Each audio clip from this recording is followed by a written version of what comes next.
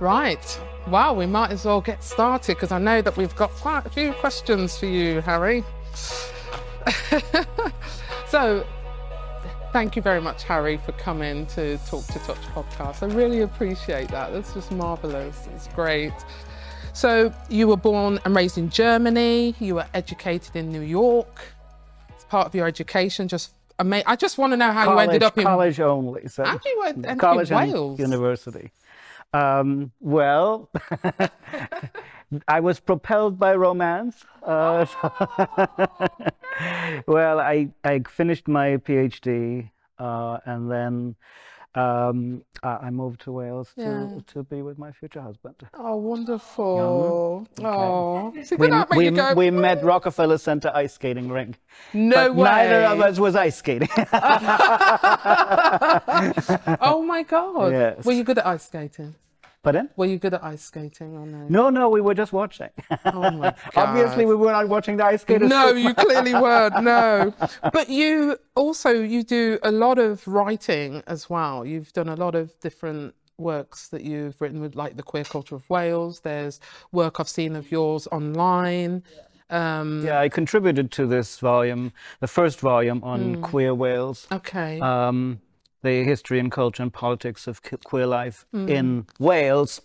So it was the first anthology devoted to queer Wales. Because there's quite a lot of queer life in Wales over the years. I mean, gosh, there's just been so much that I just didn't realise that there was so much queer culture that actually takes place here in Wales over the years, and you've clearly looked at quite a bit as well. Yeah, well, I looked specifically at the life of George Powell, whose family lived, but 5 miles from here in Nanterre, and he was certainly queer. It's Victorian, so it's pre-homosexual, so the term was not used then. And when I moved here, I really was fairly rudderless in terms of my connection with this place. Yeah. I was not teaching or working for a while, and I didn't have any connection to where I was moving, where I was coming to, other than being with my future husband. And investigating the life of this individual helped me to connect. So, and I staged a show with my students called Queer Tastes here in this very gallery, and I've contributed.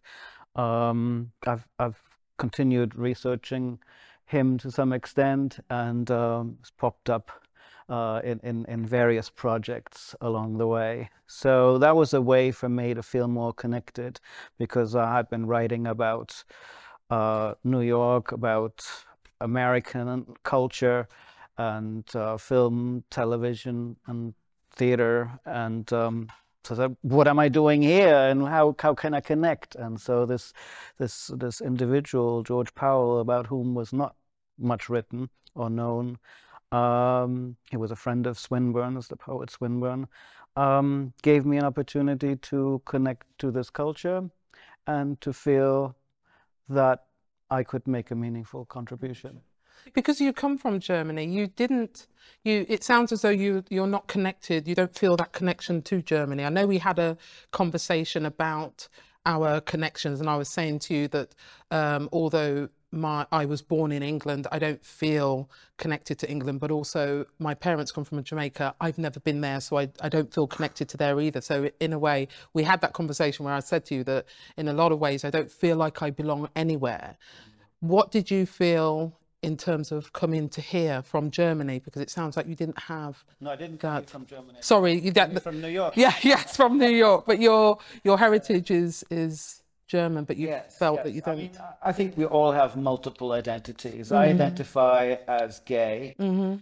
Queer is an academic term, and I don't usually intellectualize my my gay experience. I write about it, but I don't I'm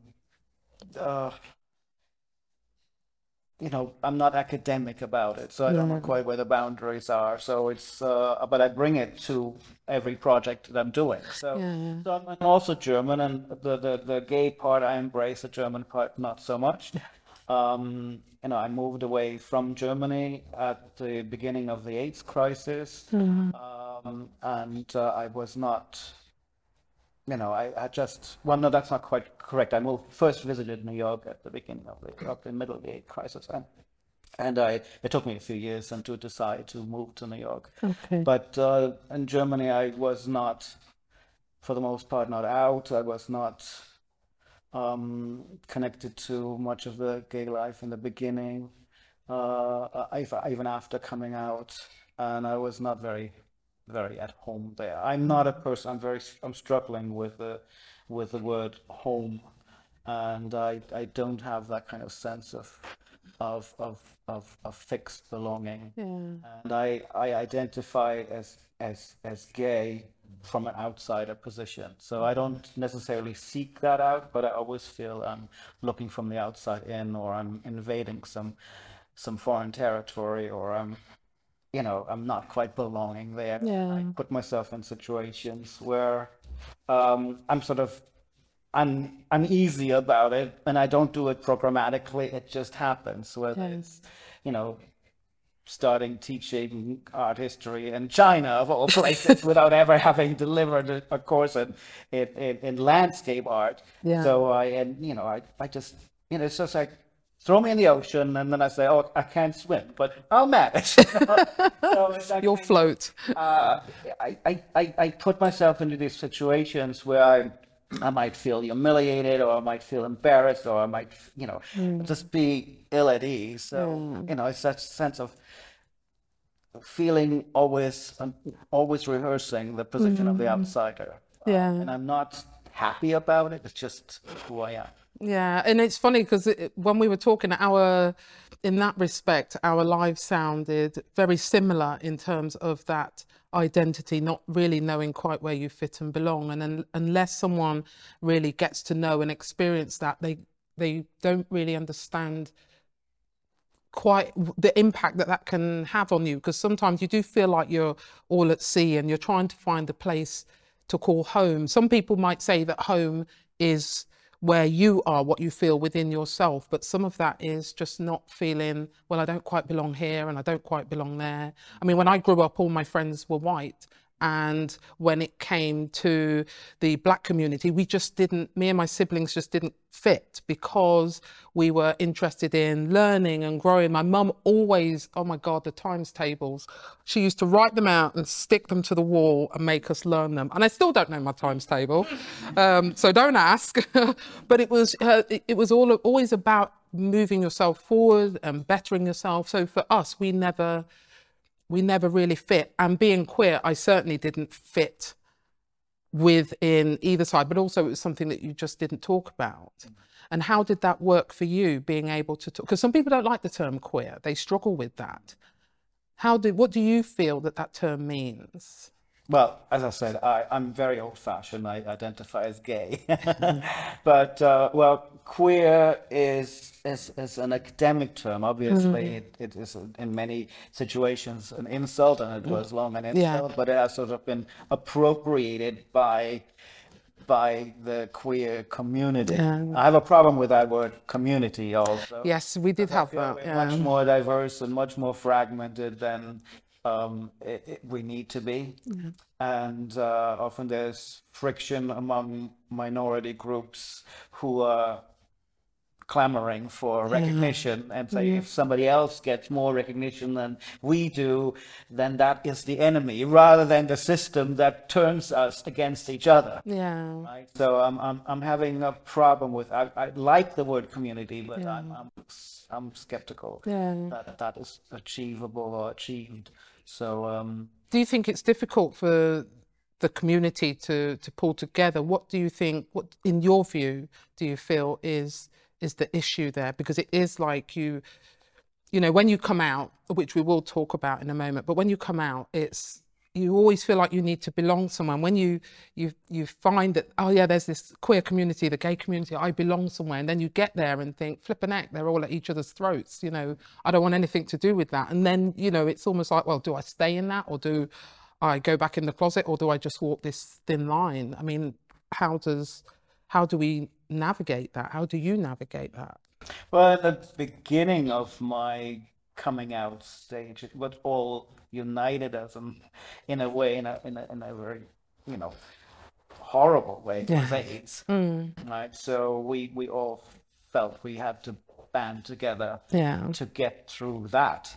And when I was a teenager, it was called the the homo plague, and you know the newspaper were full of horrible headlines accusing us of Yeah. doing that. And say, well, just abstain or lock yourself up, and danger disappear. So I Yeah. always associated being gay with death, Yeah. for many years, with danger in a not in an exciting way, but Yeah. in a terrifying way. So I think when I grew up in Germany, I'm not in any way a pioneer. The groundwork was laid by people my generation before me. I benefited from that. I was never much of an activist, and I very much enjoyed being flamboyant and being different, but so I didn't really, and I embraced, queer individuals, I had transvestite friends, and I had, all sorts of, all people who were just, different. Different. And Yeah. but I always, at that time I identified as gay. Um, so, but that's probably the question when you ask about what it's like for me coming Yeah. out, right? But in the beginning, what united us in a very, you know, dramatic and oppressive way was the AIDS crisis. And later on, I don't know, for example, if I go to a gay bar, I enjoy being among men. Yeah. And I don't appreciate when hen parties and ladies No. plays No. say we're just a freak show all of Yeah. a sudden. So, Yeah. and I said, well, I'm very, I'm not against, you, but at this moment I come to this specific place Yeah. just to enjoy being in a community Yeah. of people I can engage with, Yeah. So and that are like-minded. So I I don't know. It's just you can be open without saying we're all the same. We're Yeah. not. We just No. recognize distinctions, appreciate them, and also say, you know, at this point I would like to be Yeah. um, you know, more exclusive. It doesn't sound very friendly, but But the thing is, I think what sometimes happens is, or one of the challenges that the gay and queer community tends to have is when you have bars and clubs and events that are for that community, and then you do get people who are straight that come in and then get offended by what they see. There was a gentleman I interviewed, and he was in a bar and he was kissing his boyfriend, and this guy who was straight who was next to him said, that's disgusting, you shouldn't do that here. And he's like, you're in a gay bar, get out. And then suddenly you're losing these queer spaces because now people who are straight want to come in and enjoy the space, but what happens then is the people who are queer are less likely to then go, because now their space is changing, and it does change the energy. It's a completely different energy when you have the different communities that mix like that. And I know it does sound very like you're segregating, but we don't have as many spaces, and when you start losing them, it's really difficult. It's a bit like I wanted to ask you about, like, during the AIDS crisis, because we don't hear from people who were there at that time. You can read about it. I remember the adverts. I'm of the age, I don't know about some of you, where the adverts were on TV and there was like the big tombstones, and they're always black and grey adverts, and they were horrible. But you're getting that from the outside, but not people who are there.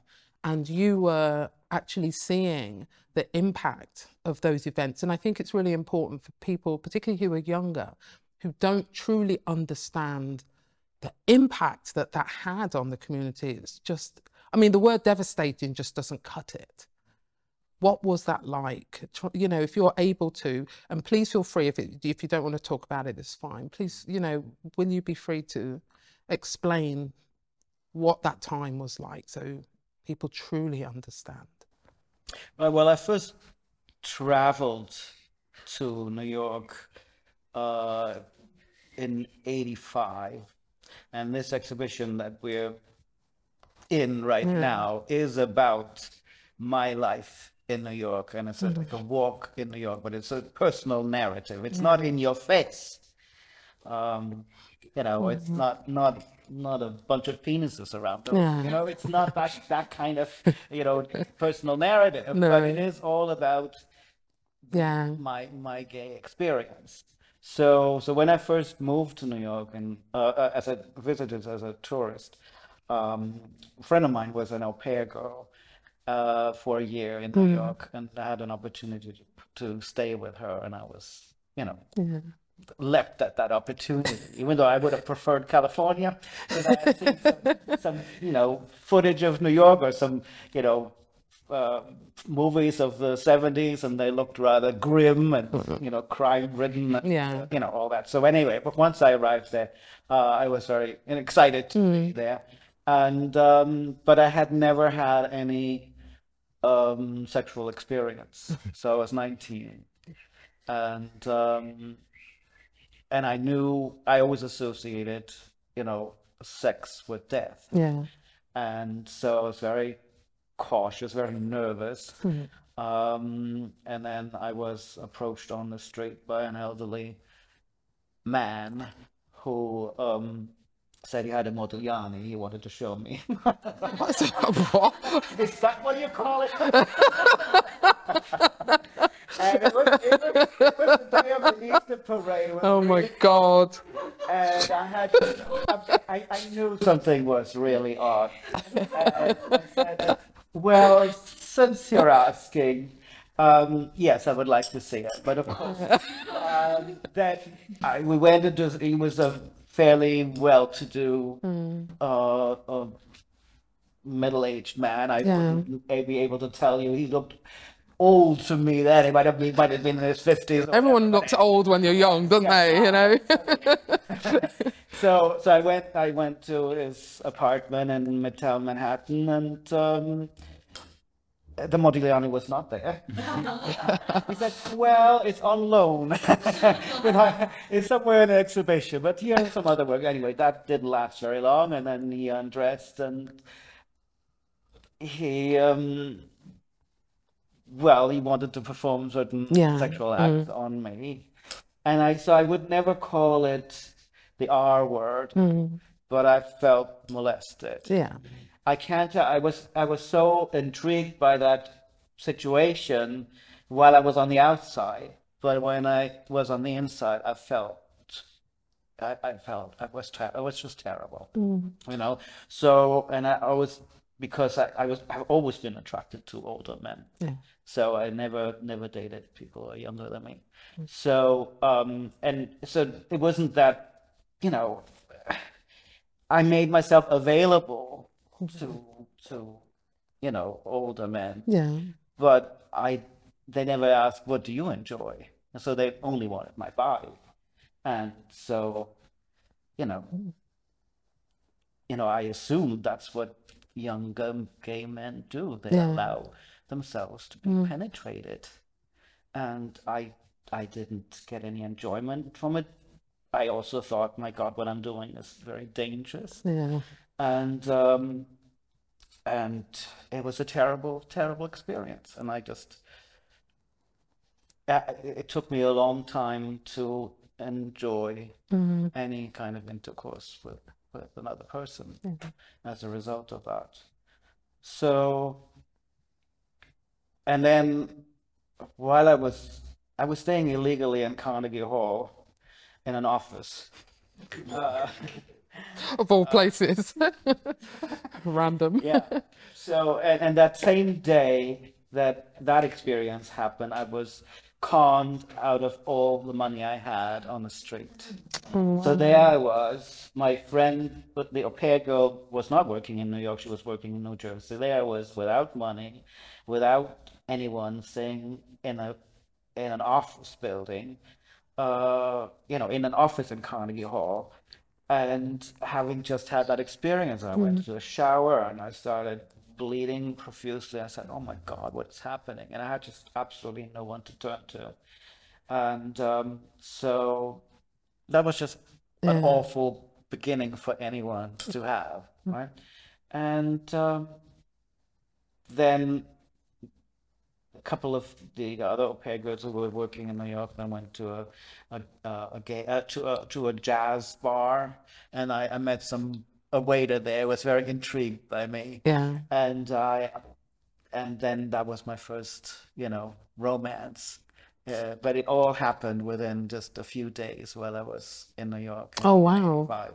And you ask about what it was like during the AIDS crisis. Obviously, when I told my story, I said, "Oh my God, you need to get tested right away." And there was no cure for AIDS then. It would be a death sentence, Yeah. right? And so many things went wrong with me.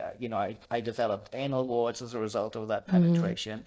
I had to have two operations just to open up my anus. I was really anal retentive. That's part of, I just couldn't deal with any of having anything going on down there, and I couldn't even go to the toilet. So I was always in fear of having contracted something, and even, so I was not, I didn't, even after coming out, it took me a long time to get to have actually enjoy Yeah.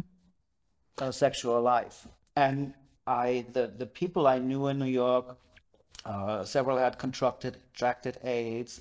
There were 60, 70,000 people died by the 90s. I mean, it was just really Yeah. New Yorkers. And so you could not avoid knowing somebody who had died of AIDS back Yeah. in the 80s and 90s. I moved to New York in 1990. Um, and so, I had friends who died of it, or I had friends of friends who died of it. And I had an older friend in New York, in Cologne, where I lived, um, uh, in the late 80s. And he was interested in me physically. He had AIDS. Um, and so, but he was very careful. He was also a doctor. And he had a circle of friends that sort of passed me around because they found out that I didn't have I couldn't have sex with them. I just was too scared, or not enough, didn't feel valued for who I was. I'm the kind of person, I cannot have one night stands. I can't do it. Yeah. I always want to know, what are you doing tomorrow? Or do you actually like me? I'm so vulnerable about that. I don't feel, I'm not saying to others who would enjoy that, I don't despise them or whatever, or I don't lecture them on anything, but I just cannot do it. I would feel, is it just my body that you want, or do you really want to get to know me? So this person, this doctor friend I had, we saw each other, we went out to dinner and really enjoyed my company, but he had AIDS. And when I moved to New York, he came to New York to see me for the last time. And so I went to a museum, and then he said goodbye. And then the next thing I heard was that he had committed suicide, God.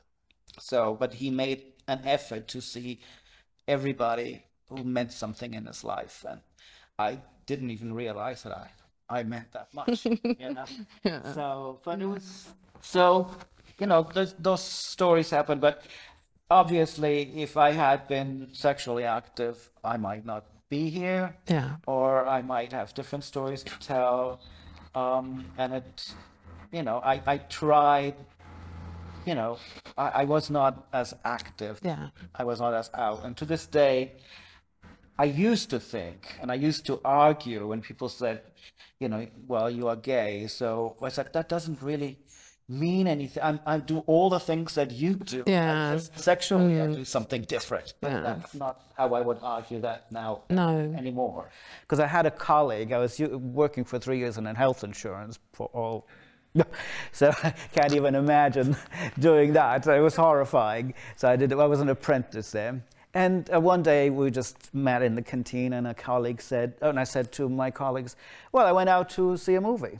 What did you do over the weekend? And then she said, nothing. And I said, well, didn't you want to know what I went to see? Oh, I thought you went to one of your movies. Like I had just been to a porno center. That's the future. So, funny. I felt always segregated. Yeah. Whenever I'm the same, we're the same. Yes. Just have sex differently. But I came to realize that was just not the case.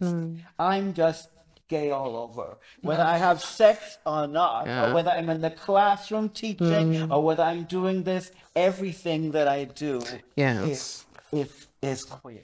Because you did say being queer is not a part of you, but your very core. Almost everything I do or write is queer. So you never segment your life. You never say, oh, well, I'll leave that part of me there because I'm going to be at work. You're like, well, this is me, end of story. Yeah. And that is...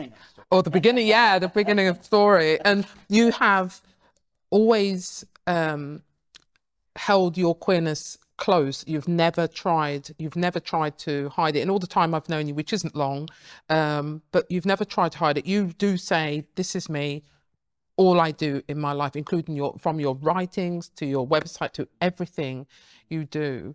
I don't think I could hide it. I cannot. The jazz hands will come up. So I just can't. I couldn't hide it. If I